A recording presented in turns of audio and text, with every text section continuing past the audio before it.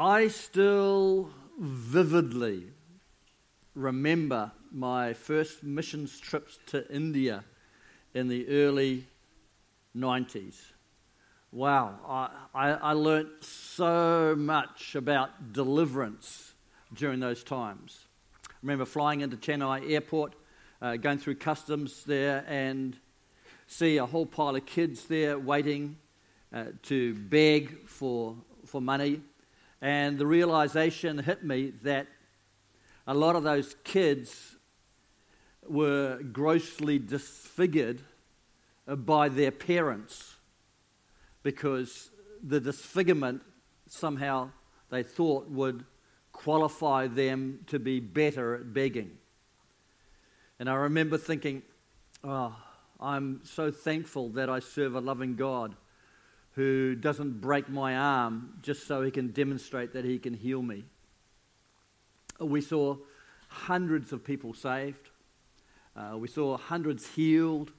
We planted new churches. Miracles were really common. And on reflection, I think mainly because the majority of the sicknesses that we dealt with were caused by demonic influences. So when we cast the demons out of people, they were just immediately healed. The people we were ministering to were mainly Hindus. And as many of you would know, Hindus worship some 2 million demon gods. So when we broke the influence of the demonic over them, and they asked Jesus to come into their lives, everything changed. So we saw blind eyes open, we saw deaf people regain their hearing, we saw people with twisted, deformed bodies, as we prayed in the name of Jesus, just get healed. We saw people delivered. It was amazing. On reflection, I found that the people that we were ministering to, in the whole, mainly, had become like and were inhabited by the gods they served. And that is true of us today. People live their lives according to how they experience and view God. If they think that God doesn't care about them, they won't care about God. If they think that God is angry and harsh and unforgiving like the Muslims who serve an angry God, they'll become angry and harsh and unforgiving. So we need to make sure that the God we serve is not some little concept of God that we have dreamed up to suit our lifestyle or the lifestyle of others. We need to make sure that we believe in and serve the one true God, the creator of the universe, the one who gave his one and only Son, Jesus Christ, to die on the cross in our place so that we could come to know him. So, the question this morning is, what is your concept of God? What is he like? Because that will determine how you live your life and how you face eternity. I want to talk this morning to you about one of the characteristics of God. And that's one that will totally change the way you view God and the way you live your life. And that is the goodness of God. So, question. How do you know that God is good? We've all heard people say God is good. We've heard people say God is good all the time, and we've chanted it back. But when push comes to shove, how do you know that God is good? How would we find out? Well, we could look to our own experience and the experience of others and their dealings with God. When I was born again, I cried out to God. He poured out his Holy Spirit on me. I was healed. My hand was healed. And from that time onwards, I knew without a shadow of doubt that God was good, that he loved me, he had a plan for my life. It was just something that is ingrained in me. It's something that's happened to me. It's something which I've never doubted. And that view of God for me personally has not changed over the last 46 years, but everything I've seen, everything I've studied, everything I've experienced reinforces that initial encounter with God and reinforces the fact that to me, God is good. But we can't just always compare ourselves and our experiences, because our view of life and our view of God can sometimes be biased or warped. Douglas Adams tells the story of how in 1976 in Cambridge, UK, he was early for his train, so he went, bought a newspaper, bought a coffee, bought a sample pack of cookies. The train station was pretty busy, so he sat down at a table and he sat next to a gentleman who was dressed in a suit and tie and looked a nice guy. So Adams is drinking his cup of coffee and he hears the unmistakable rustle of cellophane, and he looked across the table and there's the guy that he sat down next to helping himself to one of Russell's biscuits. He thought, you've got to be kidding. I didn't invite this. So Adams reaches across, grabs one of his cookies and stuffs it into his mouth and gives him the evil eye. Carries on drinking his coffee. A few minutes later, he hears the cellophane again. Looks across the table, and there's the guy helping himself to a second one. He couldn't believe it. So he looks at him, stares at him for a moment, and then reaches over and grabs another cookie. This went on a number of times until finally he realized there was only one cookie left, and the guy pushed the packet of cookies towards Adams as if to say, here, you have the last of your cookies. So he grabs the cookie, grabs the packet, throws the cellophane down, and gets up in a huff, grabs his paper, and there under his paper was his packet of cookies, unopened. All the time, he had been eating another man's cookies. His view of the situation was completely misguided. He didn't have all the facts. He had misinterpreted the other man's ownership and motives. And sometimes in life, we think God is less than gracious or generous, less than good, when in fact, we're the ones who are eating God's cookies. Now, we can't rely on just our own experiences to determine whether God is good. But we also can't rely on other people's experiences as well, because they're in the same situation. I heard of a pastor who desperately wanted to be part of the building program in his church. And so he begged the builders to let him do something. And so after the builders had finished one day, the chief foreman came up to him and says, okay, pastor, I know you want to help. We need 100 pieces of 4x2 cut to 2.5 metres. Can you do that tonight for us? And the pastor thought, piece of cake. So he gets out the tape measure, measures the first piece, scribes it off, cuts it, takes that piece of wood, measures it against the next piece of wood, scribes it off, cuts it, takes that piece of wood, measures it, scribes it off, cuts it. 100 pieces of wood later, he's finished. And then he realizes that the last piece of wood that he's cut is 100 millimeters shorter than the first piece, because every time he cut, not being experienced, he didn't allow for the saw width, and he was cutting the pieces a millimeter short every time.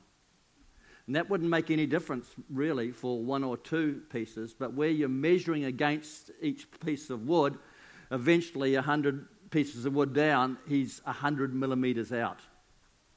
Just wasted 100 bits of wood, approximately 2.5 meters long.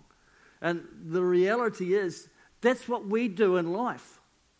We measure ourselves against ourselves, or we measure ourselves against other people, when really we need to be measuring ourselves against the plumb line. And the only sure plumb line that we have is God's Word. So we can go by our own experiences, and that's okay. We can go by what other people have said or what other people are doing, and that's all right as well. But the underlying benchmark, plumb line, measuring stick is God's Word, the Bible. And this is what the Bible says. Nahum 1 verse 7. The Lord is good, a refuge in times of trouble. He cares for those who trust in Him. Psalm 118 verse 1. Give thanks to the Lord, for He is good. His love endures forever. Aren't you pleased about that? It doesn't just say that the Lord has goodness or does good. It says that God is good. It's in His nature. When Moses in Exodus is talking to God about going into the promised land, Moses said, if your presence doesn't go with us, we aren't going to go. So God says, okay, you found favor with me, so I will go with you. Then Moses asks God an amazing thing. He says, God, now show me your glory. And the Lord said, I will cause all my goodness to pass in front of you, and I will proclaim my name, the Lord, in your presence, and I will have mercy on whom I will have mercy, and I will have compassion on whom I will have compassion. Now, the Hebrew word for glory means weight, mass, substance. So what Moses was asking God was, God, show me who you are. God, what are you made of? What's your essence? And God responds by saying, my goodness will pass by you. He is good. His very nature, his very essence, his very being is good. He's not good part of the time. He's good all of the time. Psalm 119 verse 68, you are good and what you do is good. What He does in goodness flows out of who He is.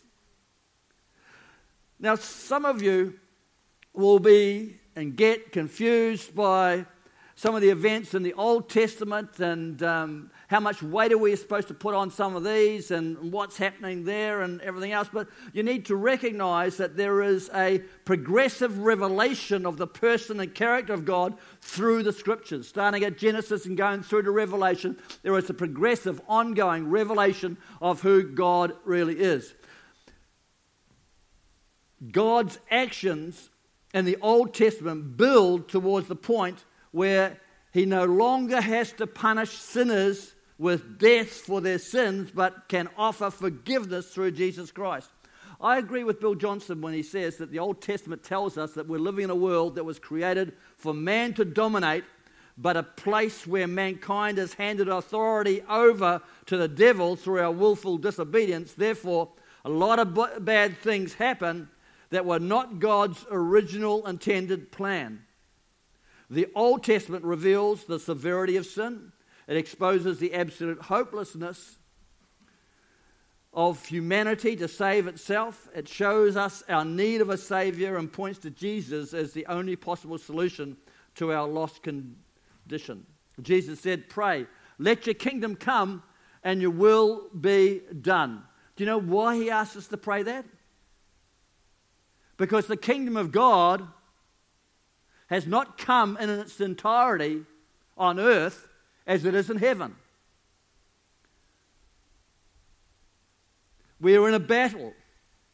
Ephesians tells us that we're in a battle against powers and principalities.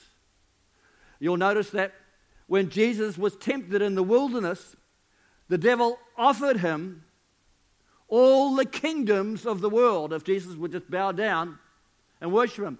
The devil wasn't offering Him something that wasn't real, because the devil has authority over the kingdoms of the earth, because mankind gave it to him when mankind disobeyed God. But the New Testament reveals God's nature through Jesus Christ. John 14:9, anyone who has seen me has seen the Father. So if you want to know what God is like, if you want to know how God would act in a situation or circumstance, if you want to figure out whether God is good or not, have a look and see how Jesus acted in situations and circumstances. If someone rang me up and said, Pastor, I just feel that I need to tell you that the sickness that you are suffering has been given to you by God to teach you to trust Him. How would I respond to that prophetic word? Well, I'd go and I'd study the Word of God. I'd pray. I'd ask God what He thought of that. And the funny thing is that when I study the Gospels, I can't find any example of Jesus giving a disease to anybody.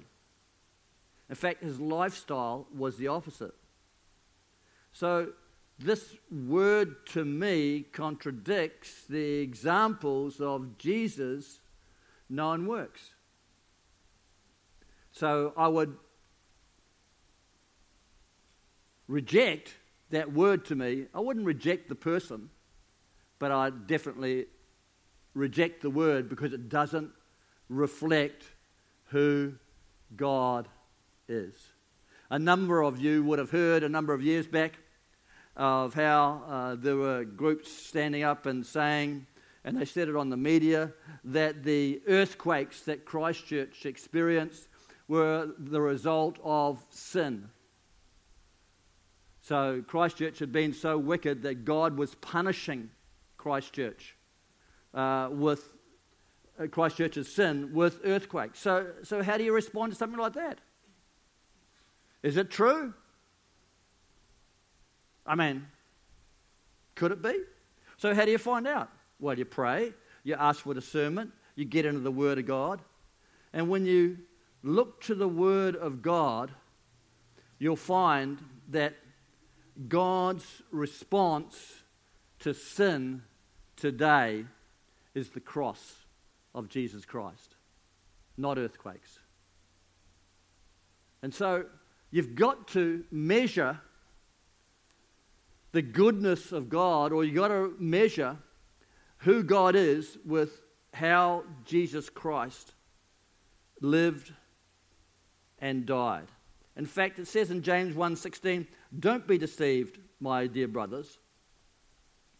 Every good and perfect gift is from above, coming down from the Father of heavenly lights, who does not change like shifting shadows. James, the one who wrote this verse, was writing to the Jewish Christians who had been scattered throughout the Mediterranean world because of the persecution. They were living and they were dying for their belief in Jesus Christ. They were going through trials, they were going through problems, they were going through temptations, and because of the pressure that was on them, some of them were losing sight of who God is. So in his letter to them, helping them put their faith into practice, James says, don't be deceived.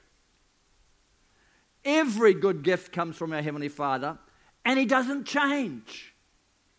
He doesn't have a bad hair day. He's not good one day and grumpy the next. He doesn't wake up on the wrong side of the bed. He doesn't have a time of the month. He is consistently good all of the time. And that is so important to us, because if things are going wrong in our lives, don't blame God. That's what the ungodly do. You see on the insurance form, acts of God. And they're all the bad things, never the good things. A lot of time, the problems that we face are the direct result of our own foolish actions and choices. Other times, it's the enemy. And other times still, bad things happen because we are living on earth, not in heaven. And there's a difference. When you study the Scriptures, you'll find there was a difference between what was happening in the Garden of Eden and what was happening outside of the Garden of Eden. In fact, God told Adam to go and subdue the land, to reign, to conquer. And that tells me that it needed to be subdued. It needed to be changed. It needed to be conquered. The Garden of Eden was different. And God wanted the culture of the Garden of Eden to be spread out over the whole earth. And He planned to do that through people. But we blew it. When times are tough, that's when we need to remind ourselves what God is like and what He thinks of us. I'm absolutely convinced that our Heavenly Father, who only gives good gifts to His children, is far bigger, far more loving, far better than what we think He is. If it's not good, it's not from God. In fact, Jesus said, the thief comes to kill, steal, and destroy. But I have come that you might have life, and you might have it to the full. We all need an ongoing, expanded revelation of the goodness of God. And what I've found over the years is that the more I get to know God, the closer I get to Him, the more I realize just how loving and how good He is. The more I see Him in action, the more my mind is renewed, so I begin to see situations and circumstances through the mind of Christ and not through a filter. The more I realize that He's our good, good Father, and that I can trust Him in every situation. And with that trust comes peace. And that peace is not dependent on the situations or circumstances that I will face in life. Psalm 27 verse 13 says, I would have despaired unless I had believed that I would see the goodness of the Lord in the land of the living. It was the hope of seeing the goodness of God in His day that kept the psalmist from hopelessness. God's people are to be known for their hope, regardless of circumstances, perhaps more than most other virtues. God's goodness crushes despair, crushes depression, crushes hopelessness.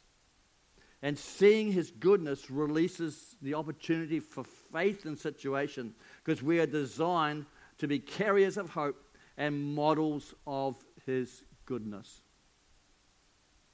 This last week, earlier in the week, I was on my computer, and two little kids came up to me and asked me what I was doing. And I said to them, well, I'm actually preparing a talk for Sunday, and I'm going to talk about how God is good. And the 5-year-old there thought for a moment, and he said, you could say God is good because when we do bad things, He still loves us.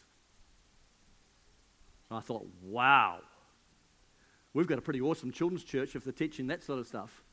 And then a few minutes later, he said, and you could also say that God is good because He always listens to us when we want to talk to Him. And I thought, out of the mouths of babes. Isn't that amazing? The next day I had a lady come up and was telling me, a mature lady in the church, and she was telling me how she went up on the altar call on Sunday. And she went up because she just really was getting frustrated because she has all these neighbours around about them, and none of them seem to be being influenced by anything that she was doing that would show the love of Jesus. And so she came up on the altar call just to commit herself to the Lord and just asking the Lord for opportunities to break through in her neighborhood.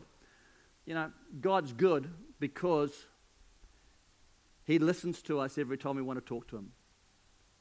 The very next day, early in the morning, she hears a knock on her door, and it's one of her neighbors. And the neighbors were going through a difficult situation, and they just wanted someone to talk with and someone to pray with. And she was able to share the gospel. She was able to pray with this person. God answers prayer. He sees our hearts. He knows the situation we're in. He's just waiting for us to cry out to him. And because God is good, he is ready to forgive all of our sins. When we do bad things, God still loves us. Psalm 86 verse 5, "For you, Lord, are good and ready to forgive and abundant in mercy to all those who call upon you." Acts 2:21, "And everyone who calls on the name of the Lord will be saved." God's blessing, his grace, his mercy, his healing, his forgiveness are not based on our love for God. They are based on his love for us. And our love for him can be sadly lacking at times. But his love for us never changes. When Mary and Martha sent that urgent word to Jesus when their brother Lazarus was dying, they just expected that Jesus would come and heal him. But Mary and Martha didn't say, "Jesus, the one that loves you is sick." They said, "The one that you love is sick." They expected mercy from Jesus, not based on their love for him, but based on Jesus' love for them. He loved them and he loves us. In fact, 1 John 4:19 reminds us that we only love God because he first loved us. John, the writer of the Gospels, the Gospel of John, and the three letters, 1st, 2nd, and 3rd John, in the book of Revelation, the one who rested his head on Jesus' lap at the Last Supper, said, "I write these things so that you won't sin, but if anyone does sin, we," that's including John, "have an advocate with God, Jesus Christ the righteous. And if we confess our sins, he is faithful and just and will forgive us our sin and purify us from all unrighteousness." We have an advocate with the Father, Jesus Christ. We need that because we fall short. But if we confess our sin, he's faithful and just to forgive us our sin because God is good and he loves us and we can't earn it. Let's have the musicians just come. Many of you here would have watched the film Saving Private Ryan. If you haven't, it's about a group of soldiers who are sent on a mission to locate and bring back to the US Private Ryan.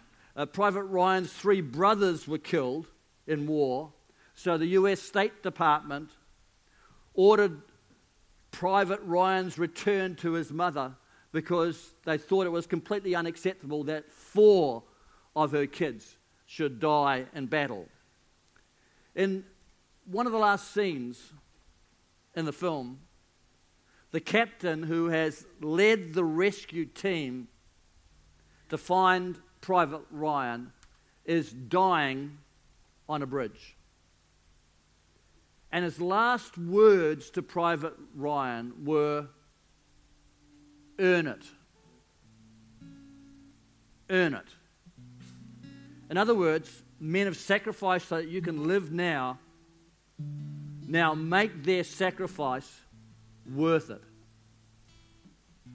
At the end of the film, you see a very old Private Ryan with his wife and family at the cemetery, and he's standing over the grave of this captain who had come to rescue him. And he turns to his wife and he says to his wife, "Am I a good man? Did I live a good life? Did I earn it?" You know, we can never, ever earn God's forgiveness. He gave us Jesus Christ to die for us. We can't earn that forgiveness, but we can make Jesus' sacrifice worth it by asking for and accepting his forgiveness, and then living our lives in the light of his love and his goodness. We don't have to live our lives under the weight of guilt and unconfessed sin, because God is ready and willing to forgive all sin. God loves us and sent Jesus, and we can taste and see that the Lord is good and live our lives appropriately. He loves us even when we do bad things, and He always listens to us when we want to talk. The painting on the left side of the screen tonight is a painting by Holman Hunt. Penny and I saw that painting. It's in Westminster Abbey, I think. St. Paul's Cathedral. I stand corrected. It's in St. Paul's Cathedral. And it's quite high. It's, But it depicts Jesus standing at the door of our heart and knocking. And the interesting thing is that if you have a look at the painting close up, you'll find there is no handle on the door. It can only be opened from the inside. And that's Jesus coming to us saying, hey, I want to be part of your life. I want you to open up to me. He's standing at the door and knocking. And the Bible tells us that if anyone will open that door to him, he will come in. And he'll forgive them their sin. And he'll start a relationship with him. God is good. We can know that by our experiences and perhaps the experiences of others. We can know that by revelation. But we can also know it with absolute certainty because of the way that Jesus Christ lived his life and died for us. Amen? Amen. Why don't you stand with me this morning?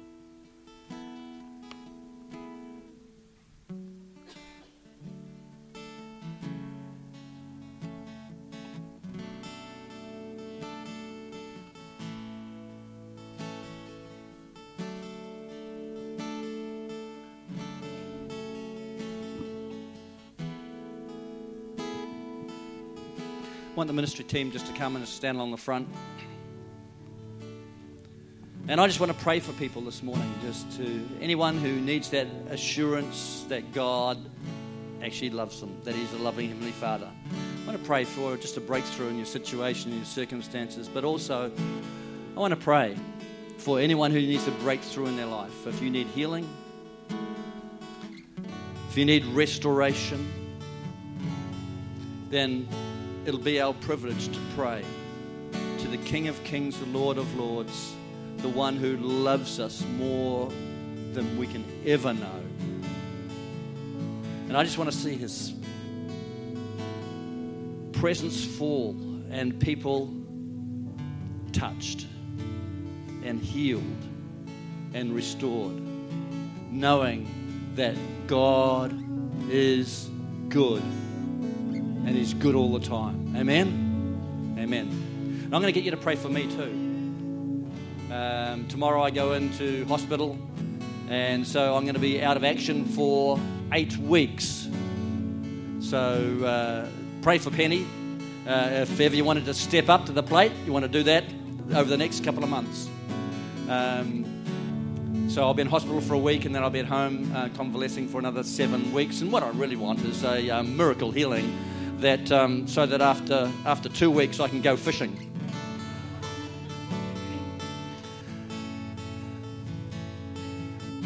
But I can face this, and it's it's a fairly major situation. I can face this with absolute peace, knowing that my life is in God's hands. I was talking to an anaesthetic technician before the service, and he was telling me the way that you go into surgery is very much the way that you come out of it in terms of peace. If your blood pressure's all over the place, He said, that'll be reflected. You'll be fighting the anesthetic all the way. And I just thought, hey, I have this supernatural peace that God is with me. He is good all the time. He has never left me. From the day I came to know Him, every experience that I've had shows me that God is good. And we can trust Him even when we walk through the valley of the shadow of death. Amen? It's always, it doesn't matter about the situation or the circumstances, He is always with us. And people, it's in situations like this that the rubber meets the road. It's when things are hard that you need to know without a shadow of a doubt the God you serve. And He's good. And He's good all the time. Amen? So if you would value our prayers, why don't you just come and stand with us, and we'll pray with you and pray for you.